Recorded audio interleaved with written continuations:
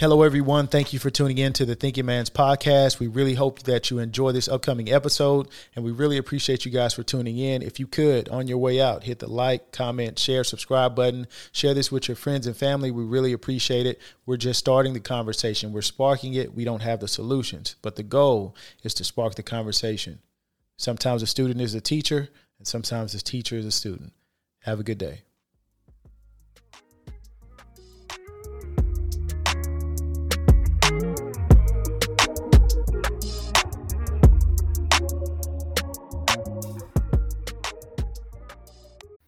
Yo, what's up, y'all, man? Welcome to the Thinking Man's podcast.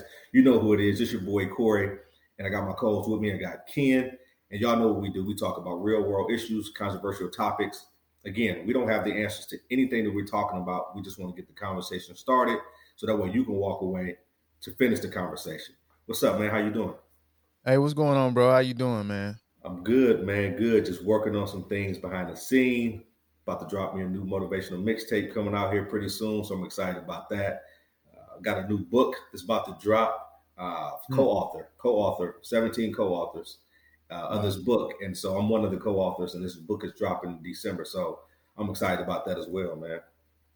Hey, man. Yeah, we know I'm slow boogie over here, man.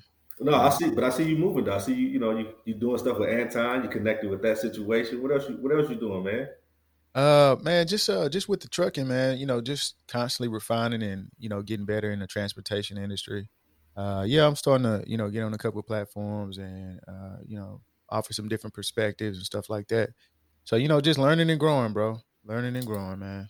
That's what's up. Yeah, we got to keep moving. We got to make sure that we never we'll get stale, and we always got to continue to like fill ourselves up with knowledge, man, so we can, share stuff with the world. So, no, I appreciate what you're doing, and let's get it going, man. So, today's topic, y'all, we're going to be talking about something I feel like it's very, very important and that we really need to discuss. And so we want to talk about just human nature in itself, right? And so one of the questions that I wanted to ask or pose is, what is the best way to explore human nature? We hear about human nature all the time. Human nature does this, or, human nature is that. But what is really the best way to explore human nature? Would it be psychology? Would it be philosophy? Would it be biology? Like, what can we do to describe or explain the way humans act and interact with one another? Like, what can we do? What do you think? You think we should break down the definitions of some of these things? Yeah, I definitely think so, man. I do think so, and I'm gonna let you lead the charge on that, man. All right, bet. So, yeah, when we talk about human nature, man, it is so complex. Human nature is so complex. It's not simple at all. And there are so many people trying to figure out, why do humans behave the way they do? Why do we think the way that we think? And so we're going to break down three different things. We got psychology, and psychology is the scientific study of the human mind and its functions, the way we function. Psychology is something that's been used for quite some time, and psychology has been around for a while, and it really helps us explore the human mind and how we have, cognitive distortions, how we have cognitive dissonance, all these things that goes on in our mental and our psyche. Psychology is that piece of it. And then you got philosophy, and philosophy is a particular system of philosophical thoughts, right? And then we have our biology, and biology is like the study of human organisms. You know what I mean? And so how can we really describe what human nature is using these three words? What are your thoughts on this? What are your thoughts about human nature in itself? I think human nature is real tricky, bro. But you actually have to, man, actually, I'm reading this book right here. Literally. The Laws of Human Nature by Robert Greene. And I'm still working my way through it. But, I think it has to be clearly defined, what I'm saying, like what human nature is. And that's a hard thing to define, bro, to be honest with you. You have psychology, biology, and philosophy. My understanding of psychology is just the, like you said, the study of the human mind. But it's a gray area in there because that also includes philosophy. You know what I mean? And then also your mind impacts your physical, which is your biology. So they're all interconnected in a very complicated way, and they flow between each other. You know what I mean? It's like talking about one, you'll end up talking about the other. So I'm interested to have this conversation, bro. Like, what you thinking, man? Yeah. And it's good that you said that. They are all interconnected, right? It's all intertwined. And I think it would do the people some justice if we can just separate them for a moment and then speak Okay. on them as individuals, right? Okay. But before we would dive into that, let's think about the human nature aspect in itself, right? What is human nature? So when we look up the definition of human nature, it's the general psychological characteristics, feelings, and behavioral traits of humankind regarded as shared by all humans. So is human nature something that we're taught? Because you're talking about feelings, you're talking about characteristics, you're talking about behavior traits. Is it innate? Like when we think about human nature, again, it's so complex. It's not simple at all. Like how Right. do we break it down? So let's start with the psychology component of it, which is the scientific study of the human mind and its functions. A lot of things that we do as humans has a lot to do with the way we think and process things, right? Our behaviors come from things that we are thinking about, what we allow ourselves to meditate on for long periods of time. I believe a lot of things that we think about, we think about it for so long that it begins to become actions, right? But then where do our thoughts come from? You know what I'm saying? Like Mm-hmm. how do we process all these different things? Because our mind, I believe, thinks about a million things within a minute. And so, how do we process all these things and then put them into action? Like, how do we know what to filter, what to keep? You know what I mean? What to get rid of? Like, how do we know that? And that's something that I guess I need to figure out what the answer is to it because I don't know. Like, if our mindset and the things that we do come from the world around us, are we just channeling wrong energy? Are we channeling right energy? I don't know. What would you say? What would you say to that? From my perspective, I feel like the mind is like a camera lens, bro. Mm-hmm. So you are shooting though. Let's say you're the photographer. The mind is like a camera lens. So you actually, if you are healthy mentally, you are choosing what to focus the camera lens on, and then dive into that. If that makes any sense. Yeah.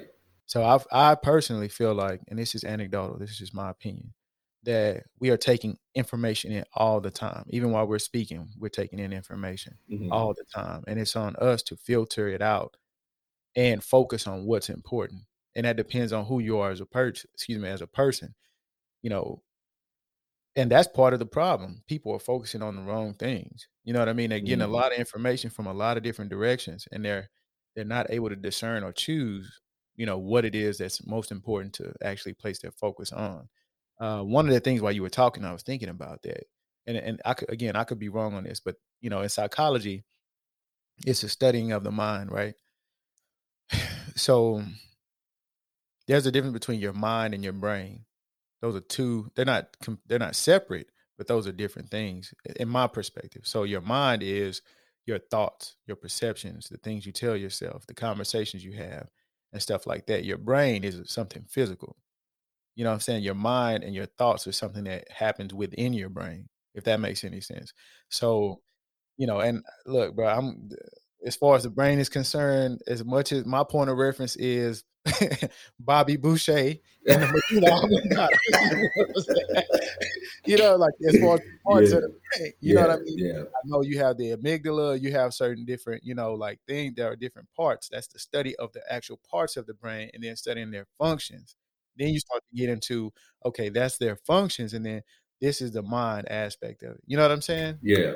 Yeah. And they, like I said, they work together. You know what I'm saying? They're not separate. They do work together. Your thoughts and stuff, all those things are processed inside the brain, right? There's so many different components to the human mind, which is scary how the human mind works. Yeah. But when we think about the functions of the human mind and how the mind is just created on the left hemisphere and the right hemisphere, certain things happen on either side of the brain, right? Um, how you process information. Like you said, we're constantly processing information. Even when we're asleep, we're Mhm. processing information. But you said something. If you are healthy mentally, how Yeah. does one become mentally healthy? Is it something that they have to do? Is it something they have to listen to? Something they have to avoid to make sure their mental health is intact? What is it that people have to do in order to assure their mental health is in place? That's a good question. I don't think there's one way to go about it. One of the one of the subscribers asked this same exact question.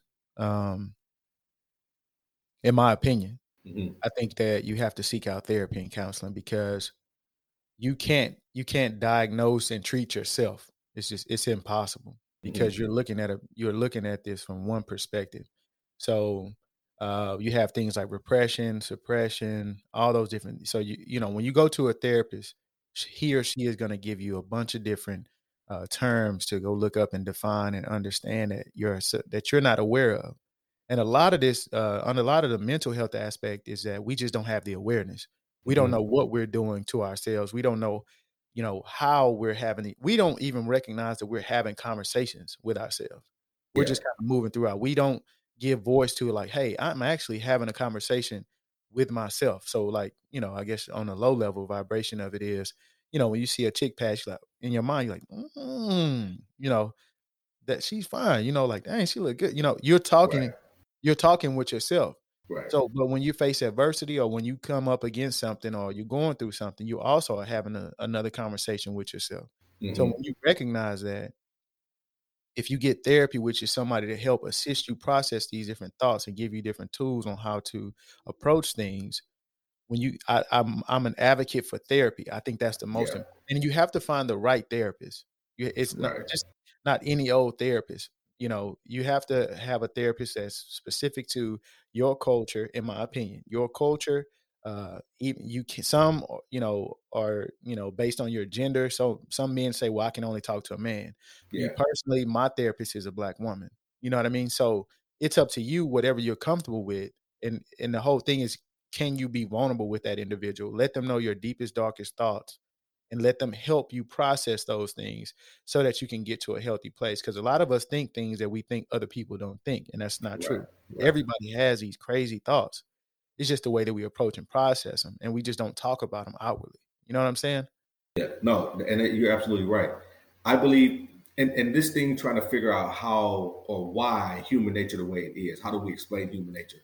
I don't think I don't think we should have to try to explain the why behind human nature and how we explore it. The thing is, when it comes to human nature, it boils down to this: everybody's different cultural upbringings, their religious beliefs, their experiences. Right? This is what shaped human nature.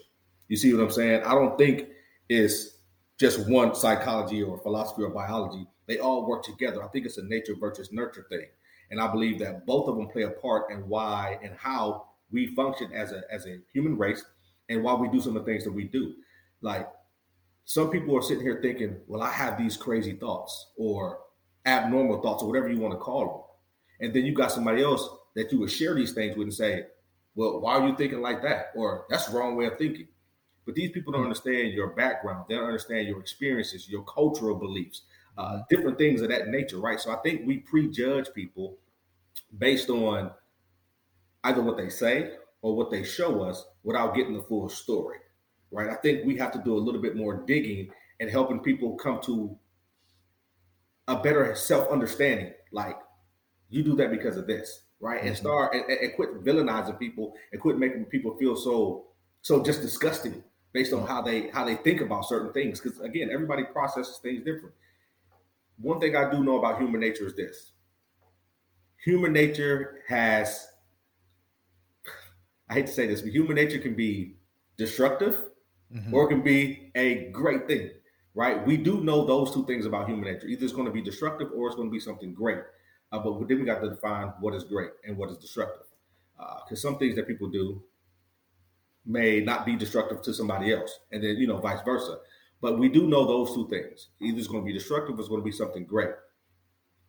What determines which one a person does? You know what I'm saying? Hmm. Is it necessarily biology? Do you think people are born to be destructive? Hmm. Do you think people are born to be good? Do you Okay. think do you All think right. these All are right. things that are learned behaviors? Like, because this is what human nature is, right? It's like some Now people let's feel get like to people it. are born evil. Some people think others are born good. It's like, are we born any of those things? Hmm. Is it that we Well, come out into the world and then one of the questions is human nature constant or is it a molded culture? I believe a lot of things that we do. is molded culture, in my personal opinion. Because when you come out the womb, I don't think you know, first and foremost, right from wrong, right? A lot of these things are not innate, they're learned behaviors. I think human nature and the things that we do is a learned process that remains constant because we're constantly learning. Okay. All right. That was a lot, bro. You know what I'm saying? that was a lot. Okay. So what I'm hearing you kind of describe is this nature versus nurture argument. Yeah. That's what I'm hearing you talk about. So this is just my opinion. Yeah. I think it's a little bit of both. Right. And some people get a big dose on one side and a little dose on the other, and vice versa. It can vary. I think that in our formative years when we're children, those are some of the most important years. How we process information. So, for example, my mentality, I believe, is God given to a certain extent, right? There's a God given nature that I was born with. I'm a grinder. We gonna get it. We gonna, I don't care how it feels. We just gonna get it done, right? Right. But I think I attribute a large part of that to my upbringing and relationship with my father, because since I can remember, bro, literally since I can remember, my dad would annoyingly always say, "You're a leader." Always. I'm saying, like, since I can remember, always say that. And I do it with my son. He's 2, and I think that there's a nature and nurture aspect of that. You know what I'm saying? Like, I think people are not, and it goes along with the conversation we had before about predestination. I do think that, people are designed for a very specific purpose, but I do think a large majority of their moral compass, is based on how they were raised. I think your parents in your formative years teach you right from wrong, what or what not to do.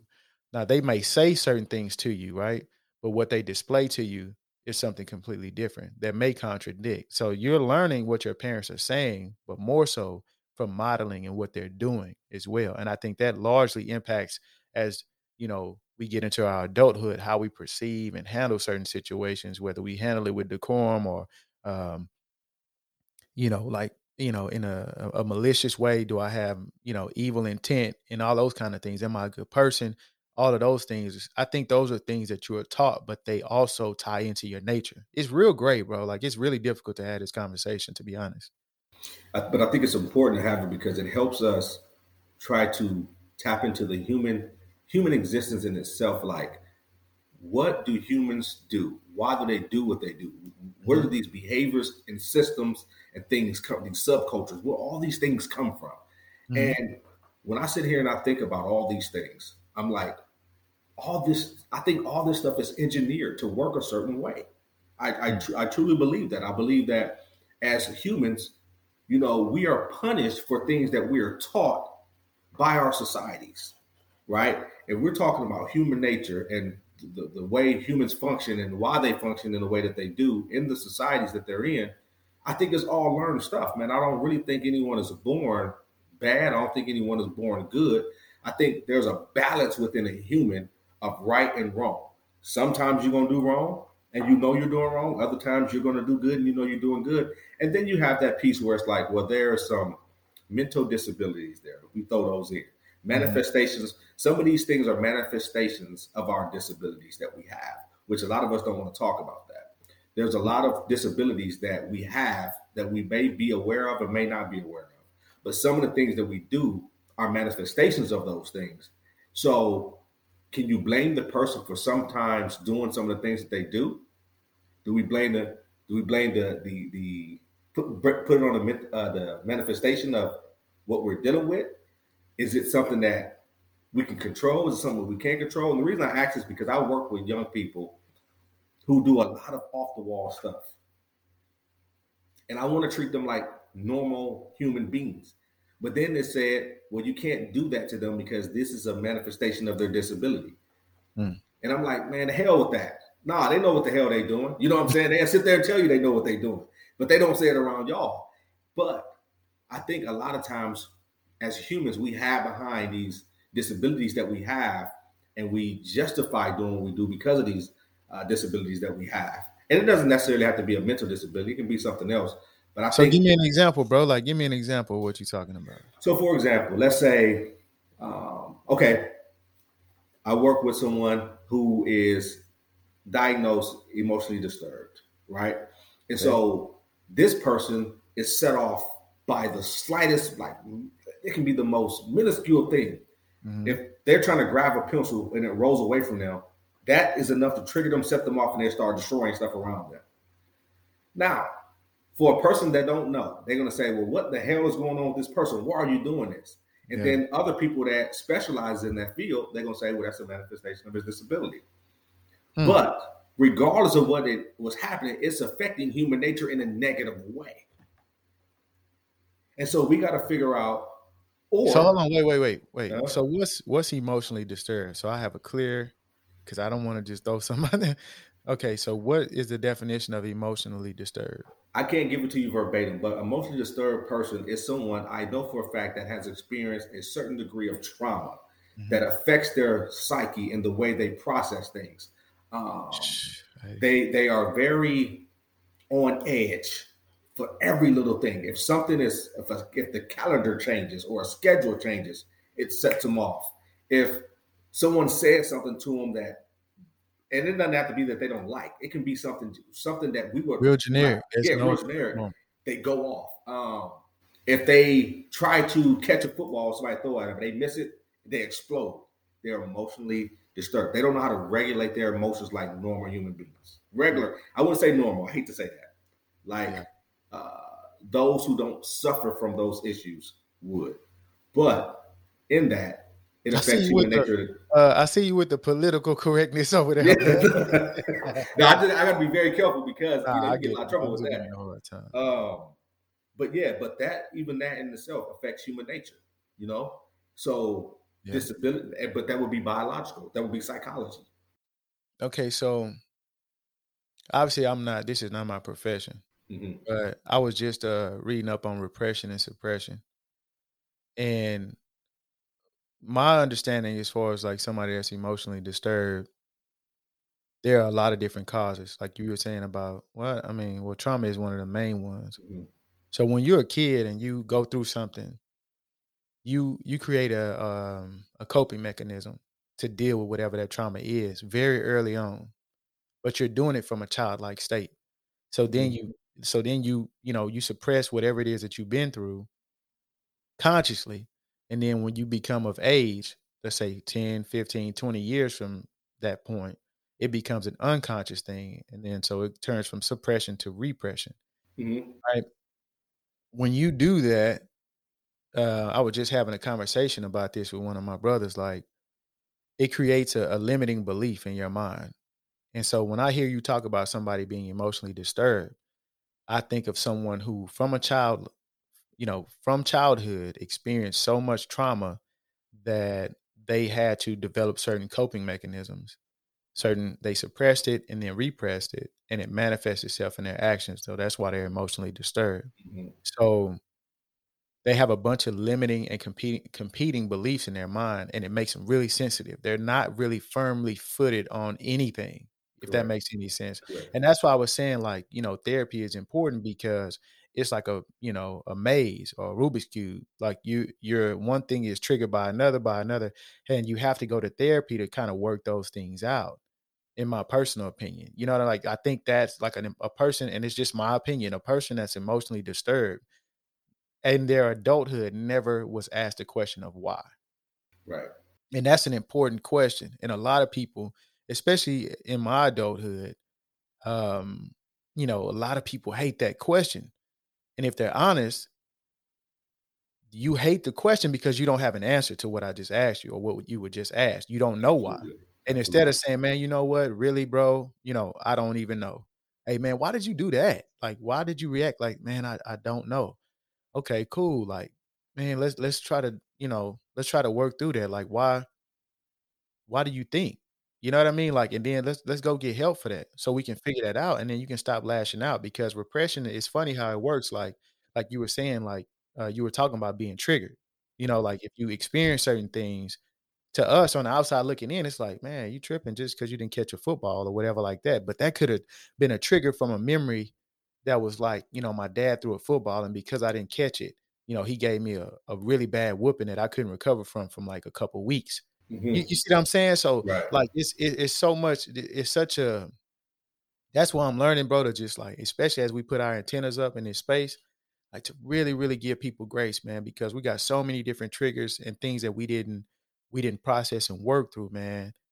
Man, it's really important. Like, go get help, get you some therapy, man, so you can figure it out. And it's nothing wrong with. And I always talk about therapy because I want to normalize it, because it's this, this thing or that people put on, a stigma that they put on therapy.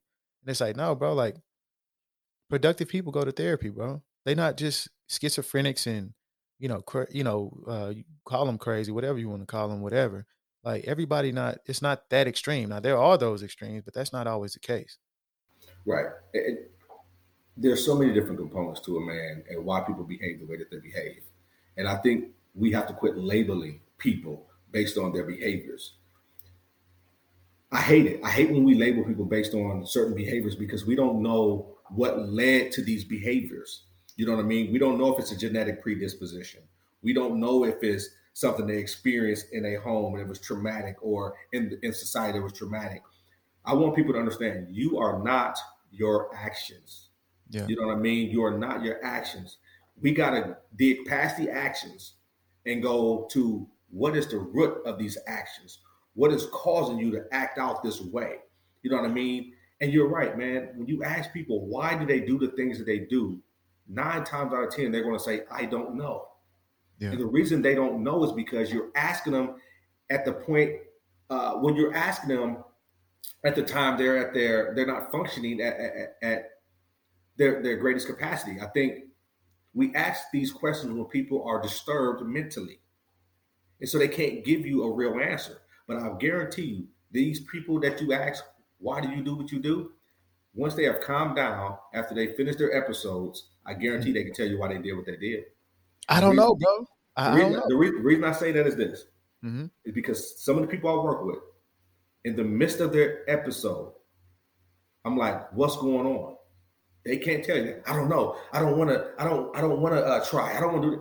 But once they've calmed down, and I say, now, why did you do that? And what could you have done differently? They'll say, well, I did that, and they'll lay out why they did it, right? But if we go deeper than that, was it something that triggered you that caused you to do what you did? Because they're saying, well, because I got mad. That's their why, right? Because I got mad. It's so surface. But does the behavior match what this was? Did you have a huge emotion over something that was small? Why is that the case? And so I think when we get to that point and we ask that why, then we'll always hear we don't know, because people haven't done enough research on themselves or sat down to learn themselves enough to say, why do I respond like this in society? Why do I respond like that to these individuals? I think it's deeper than that, and we don't give each other enough time to think on that level because we want to answer right then and there so we can serve a consequence. But look, I think we're in a bubble, bro. Why say that? How many people do you think like what we're talking about right now? Not many at all. So have you seen that movie Crash? You remember that movie? I heard of it. I don't think I've seen it. Like I honestly think that we're going through life unhealed, unprocessed emotions, like all over the place. Everybody's just like this fog over them, and we're just like crashing into each other, having these like sometimes great interactions, sometimes very volatile and terrible interactions. And it's because we haven't done the self-work to understand and to like really get where we're, why we're reacting the way that we are. I honestly think that, and it's just my opinion, I would say probably, man, I honestly think maybe 15. I would, you know what? I would stretch it. I would say 20% of people are actually asking themselves, why do I do the things that I do? And not just with the surface answer. Oh, you just pissed me off. Okay, well, what about that pissed you off? What does that remind you of? Are you projecting? What have you been through in life where something like that would piss you off? Is that a 1? Is that a 10? How big of a deal is that? You know what I mean? Like those type of things, like even just having that conversation asking those questions, a lot of people say, man, you badgering me. You're like, no, I'm just asking you. I'm trying to talk you through this. I want you to think all the way through the feeling, not just stop at the I'm mad part. Let's think all the way through the feeling. You know what I'm saying? Right. And I love that because you're absolutely right. I do believe there's a small percentage of people who think that way. And I believe if more people thought the way that we're talking about today, the behaviors and things that is displayed in our community, in our societies, and around the world would change. Yeah. People don't want to go that deep because one, they don't want to answer for why they're behaving the way they're behaving. Because once a person identifies why they're doing what they're doing, they have to make a conscious effort or No decision. excuse. No excuse. Right. It kills the excuses. And Yeah. some people feel like if they fix me, I have no other way of getting attention. So some people remain broken on purpose because they get attention. They get attention when they're broken. When a person is completely healed, they don't need to go to the doctor. They don't need to do this and do that. Now, there's some follow-up stuff that needs to take place, but I think a lot of people remain ignorant on purpose. I think a lot of people don't want to do the research and really study themselves on purpose. One, they don't want to. How can I say this, man? They don't want to relive probably those traumatic experiences. Yeah. Two, I think that if they identify what it is, right, it's going to trigger some things, and then it's going to have them spiral out of control. So they try to avoid it. And then two, you mentioned something about our interactions with one another. I think the bulk of our interactions that are good is because at that moment in our life, we have suppressed whatever thing that is that caused us to be depressed and lash out. So at that moment, that if I walk past you and say, "How you doing, brother? What's good today?" Mm-hmm. That emotion that really caused me to be depressed a lot of times is suppressed at that moment. But just imagine if we walked around in our traumas all day long, what it would look like across the bro, world. that's why relationships are the way that they are, bro. Absolutely. Because there's somebody you dating each other's traumas. You Mm-hmm. know what I mean? But it's one of the things I was thinking about, and I heard Shia LaBeouf say it too, the actor from Transformers and stuff like that. First you get the money, then you get the perspective. Mm-hmm. You know what I mean? And I honestly think that I guess the best comparison, that the way that it makes sense to me, is like a hungry child is not going to do well in school. Right. You know what I'm saying? Like, so it's that thought process. So you have to resolve things one thing at a time, man. One thing at a time. And we have a lot of people that are in poverty, and they're focused, like what we're having this conversation about. It's hard for somebody to see the value in this conversation if they haven't solved the first riddle, which is their hunger, or their environment being traumatic and stuff like that.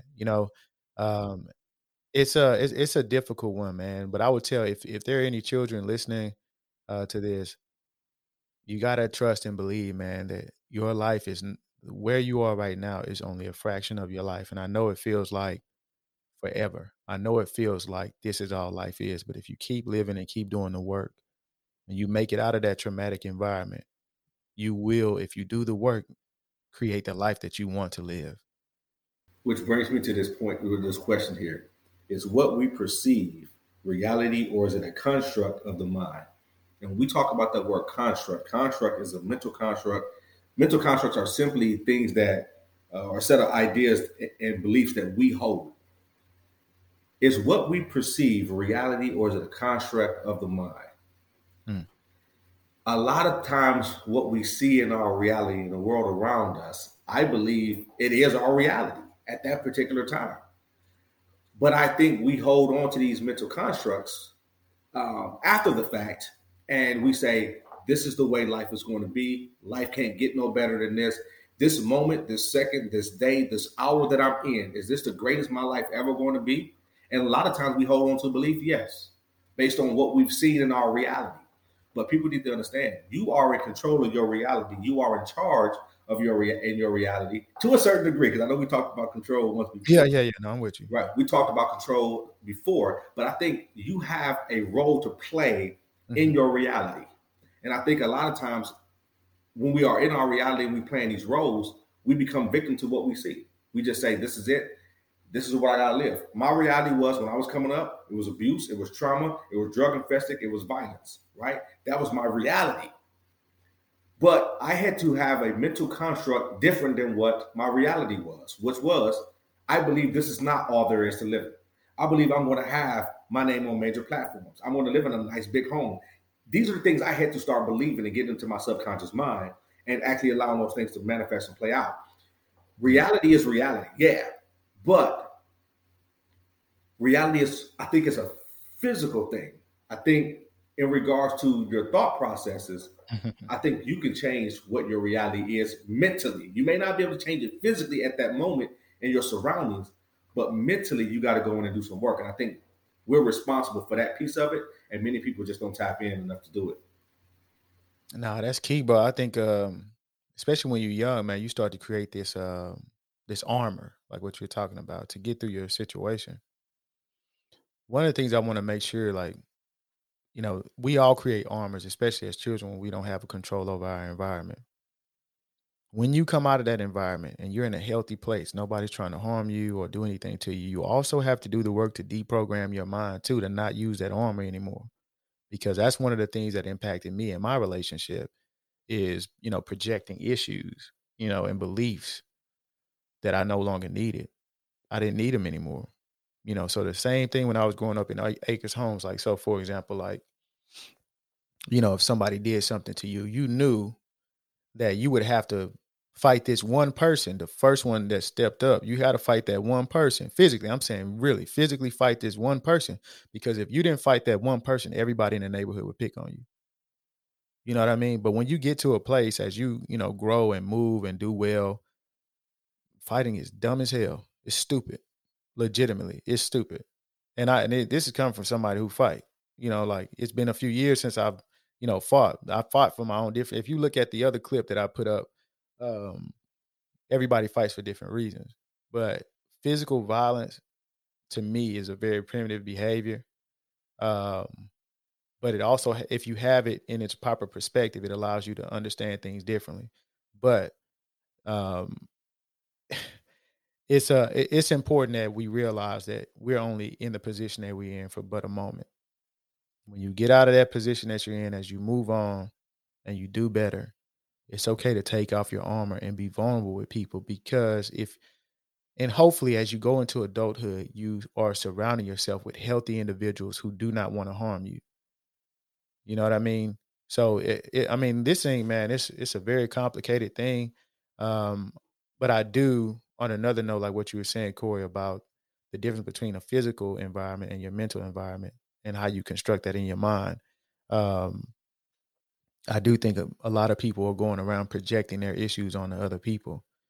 And my hope is that you're able to catch those things, because, I still do it to this day. You know what I'm saying? So. Yeah, I think that's key. We do got to learn to catch those things. Again, y'all, our reality is not everybody else's reality.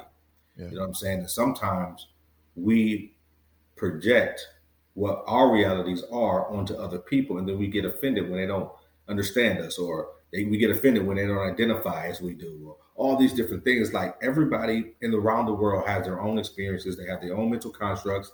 They have their own realities. And I think at the end of the day, as far as human nature is concerned, I think we just have to do our best every day to do our best. You know what I mean? There is no answer to why people behave the way that they behave. There are some things that, play a role in that, but to say this is the reason human nature is the way that it is, this is the reason why people operate the way they do, we don't have an answer for that. All we can tell you is psychological, it's physical, and it's biological, right? It's psychology, it's philosophy, and it's biological.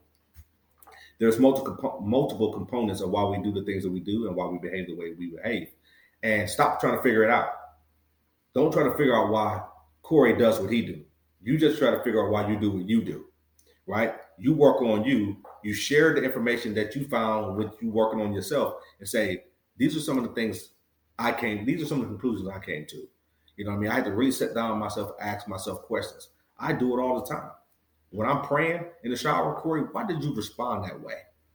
Why do you do things the way you do? Why do you think this way? And I have to really get real with myself and be honest. Even if I hate the answer that I just gave myself, I still have to be honest and say, you know what? I've done that because of this. You know what I mean? Hey, My dad. Corey, I got a question, bro. Yeah. All right. So, and this is Just a little bit of pushback, and it's only out of curiosity. So I'm not saying I don't agree. I'm saying I don't really understand. So you know how people say, "Man, don't worry about me. Worry about yourself." Hmm.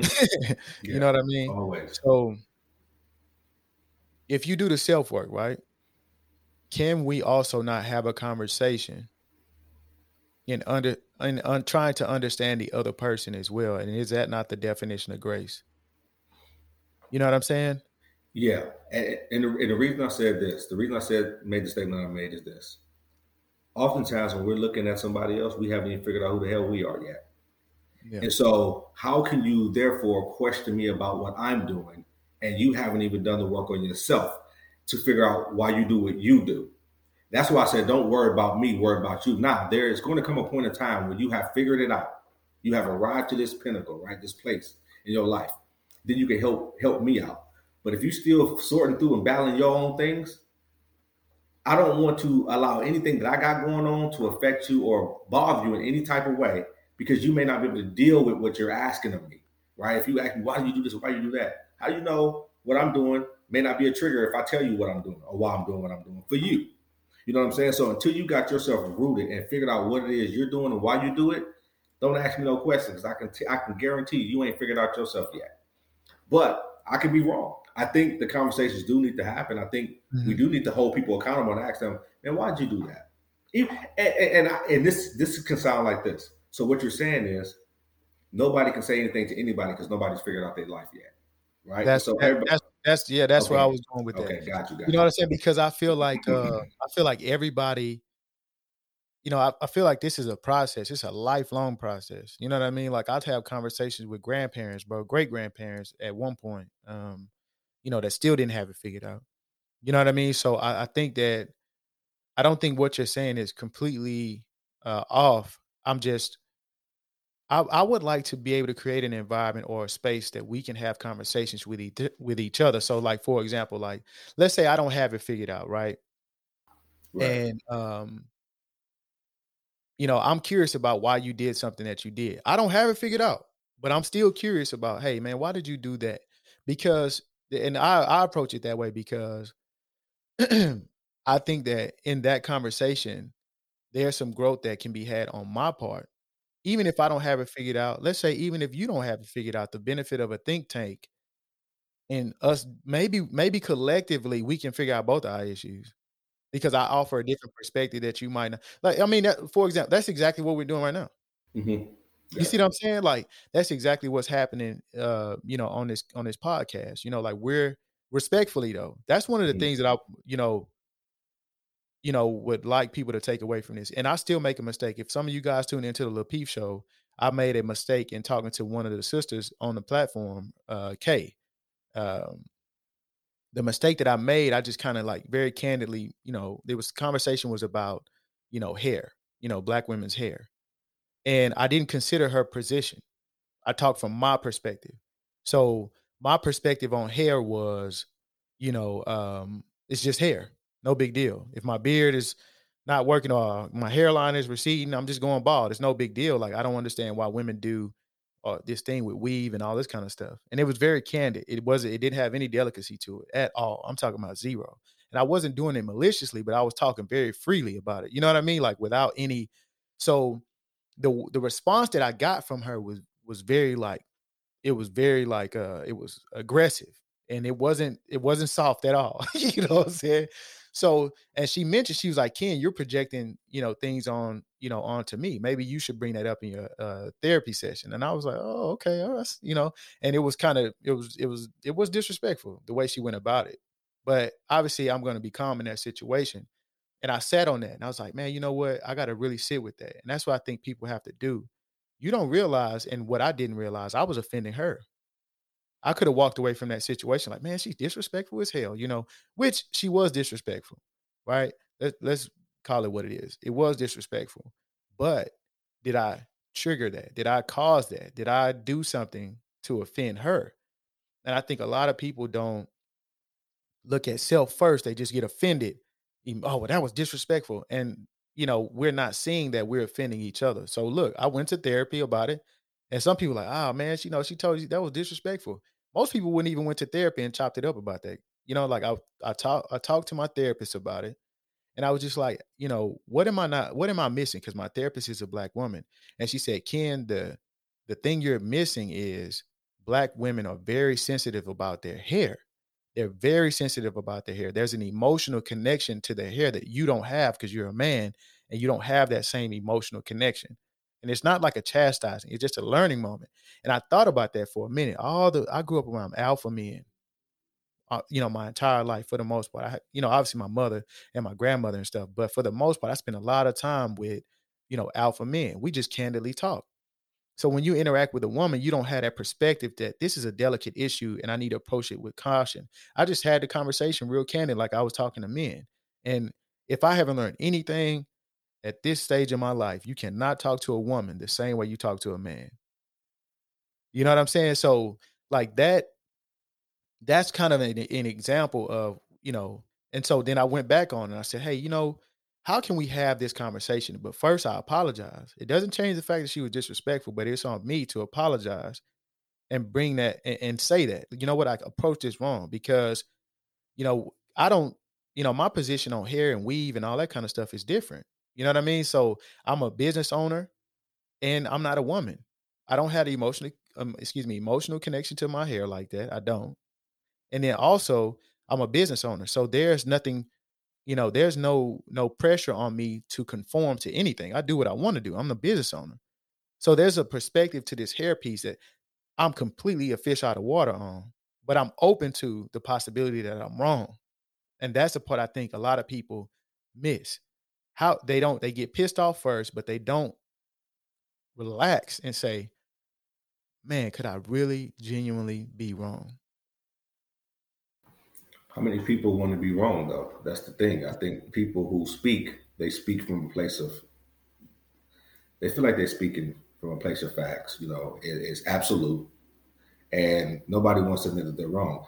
Listening to the situation, and you said, you know, men cannot talk to, you know, women the same way they talk to men. So, do we taint human nature in that regard? Is human nature biased? Do we have biases in this? You know, if we're talking about equality across the board and women equality and feminists and all this stuff, and they want to be treated as such, if they put themselves in a position to respond to you as a man and react to you as a man will react to you, do you have the right to respond and give them back the same thing that you would do to a man? I'm just asking because now That's a good question. we're talking about behaviors, right? That was she acted in a way that was inappropriate according to you and how her response was. And to you, you're like, that was very disrespectful. But at the same token, you said you can't talk to women the same way you talk to men. And my question is, why not? Well, okay, Is so it because they're more sensitive? Is it because they're more emotional? Because no, then, I'm not gonna ride this train, bro. No, but look, this is what I'm saying, right? So when I had that interaction, you know, bro, I pray, and Mhm. I've just now started to pray a lot, um, or more. I won't say a lot, more than I used to, and I had to ask myself anytime I cam up or anytime I, what am I doing this for? So there's a piece of me that I have to sacrifice in order to have a certain conversation. There's a certain amount of disrespect I acknowledge that I'll have to deal with because the goal in what it is that I'm trying to do is just simply create a bridge so that we can have the conversation with each other. So if I'm just completely reactive to the way that you respond, I will never get to what I'm truly in that for, and that's to build a relationship and to model to men that may have not been privy to that type of interaction. Because it was a lot of men that was just like, "Oh man, you gonna let her? You should have." Nah, bro. Like I'm cool on that because I know going in that's not what I'm doing this for. I'm not doing this to be combative. I'm not doing this to be right or wrong or facts and all that kind of stuff. That's not my goal. My goal is to build relationships with each other and understand different perspectives. Now, the question that you asked, Corey, you know, women want equality, but then they don't want to be talked to a certain way or X, Y, and Z. And I honestly would say, in my opinion,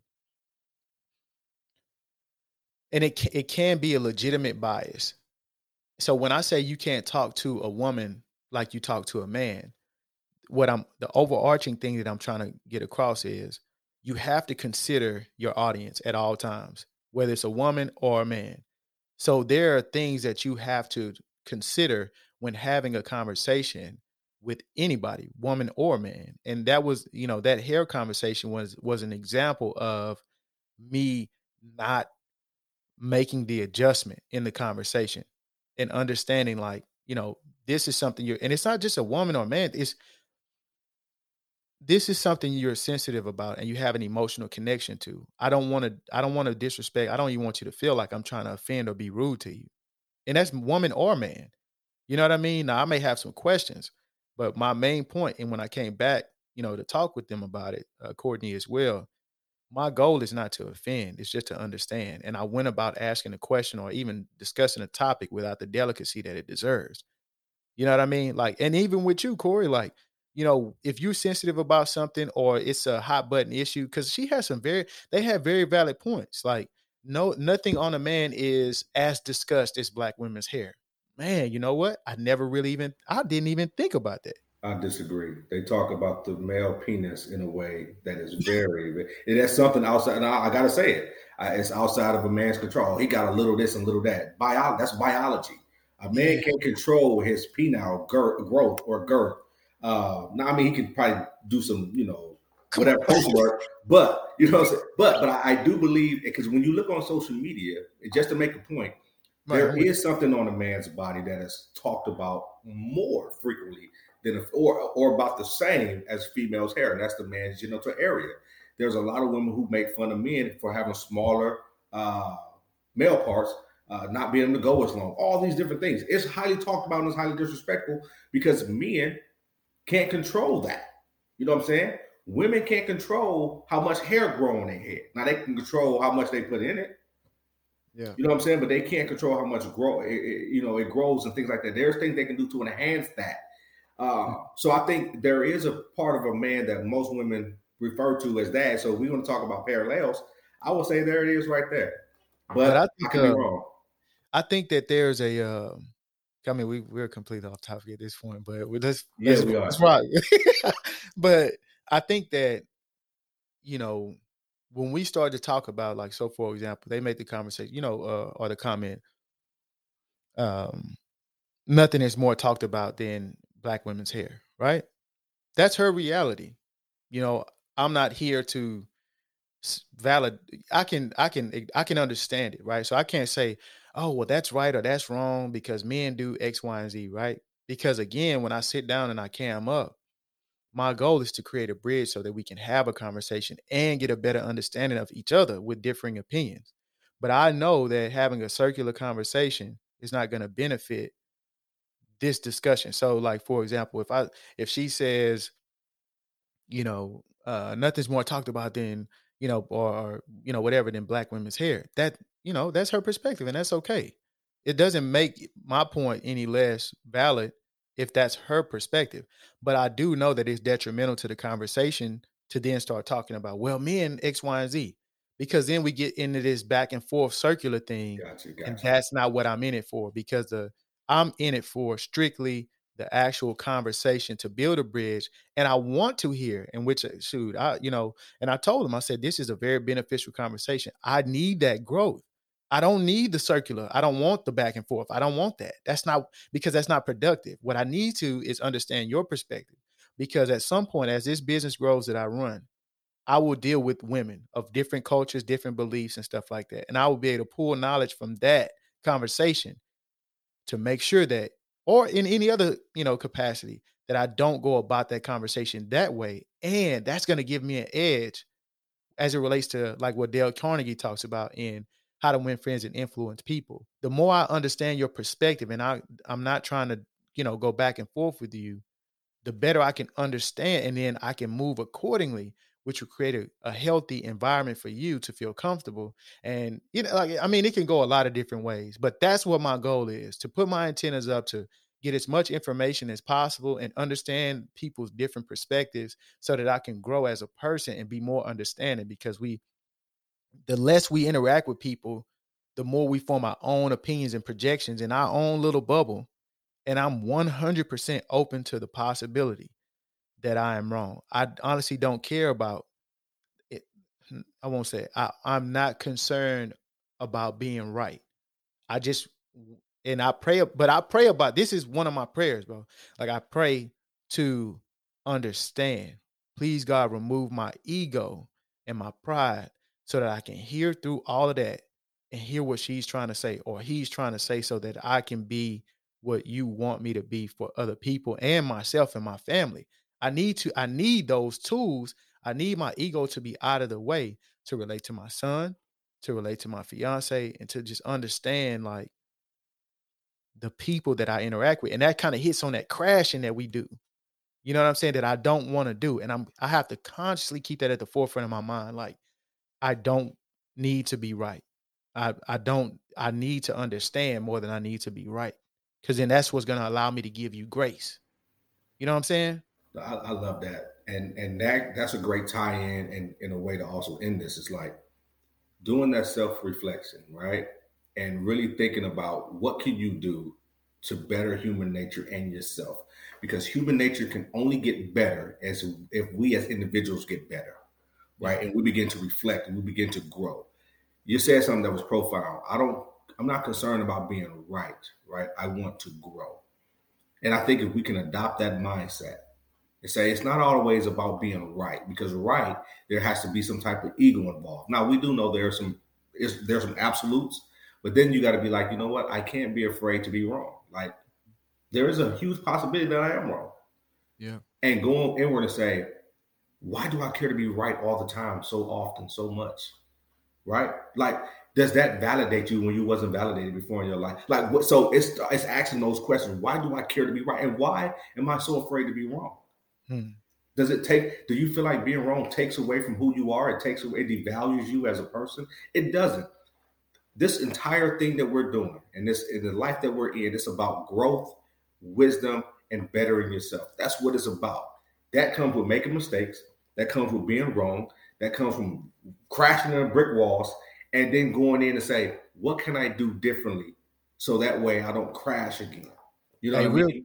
Real quick, Corey, I'm gonna let you close it out, bro. I just want to, because it's valuable what you're saying, and I want to make sure the listeners understand this. I do not, because some people are like, man, you don't want to be right. It's okay to be right, but there's more value in me being wrong. I want you guys to really embrace that. There's more value in being wrong. And the reason there's more value in being wrong is because being right is something you already knew that. But being wrong, you're growing. You're thinking of a different perspective in your life. It's more value added in being wrong. That's all. That's the only thing I want to say. Like, you have to change your relationship with certain words. Being wrong is okay because now you're learning. Mm-hmm. You're learning and you're growing and you're going to be different. You're going to be changed because you were wrong. You recognize that you were wrong. You were open to the possibility that you were wrong. And now you can grow. And that's what's going to make you better, not being right. And I want to piggyback off of that. And I'm going to say this, and you may disagree with me. All of you may disagree with me. I think being right all the time overfeeds your ego. And then when you are wrong that one time, it crushes you. And it causes you to react a way that you probably shouldn't react because you're so used to being right. I love the fact that when I'm wrong, I can go in and say, you know what is the lesson learned in this wrong right here? What was I supposed to take away from this? Because you can only learn so much in winning. You learn how to be a winner. Yeah. But do you know what to do when you fail at something? Do you know what to do when you're wrong at something? What lessons do you take out of that? Do you let your ego get the best of you? And you know in the back of your mind that you're wrong. But because your ego is so high, your pride is so high and big, you're going to fight something to try to prove a point that you have no point, no fight. You don't have a point in the fight, right? And so it's like, if you're going to be wrong, it's okay to be wrong. It's okay to be right. Have a balance, you know what I'm saying? And just admit to it. So listen, y'all, we want to thank y'all for rocking with us. This is the Thinking Man's Podcast with your boy, Corey and Ken. We're here every week. You can listen to us on Spotify, Apple. We're on YouTube. Subscribe to our channel. Hit the notification button so when we do post a video, you get it. Again, we're just dropping gems of knowledge, and we love y'all. We appreciate y'all. Until next time, y'all be safe.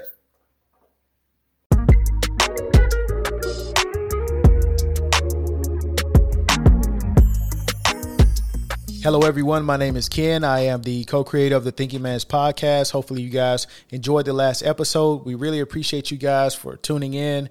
Hopefully we sparked the conversation between you and your loved ones, your family and friends, and we really appreciate it if you could share the content. You know, when we started this thing, the whole goal of it was to just start the conversation. We don't have the solutions, but we definitely want to spark conversations. So we appreciate you guys for tuning in. Have a good day.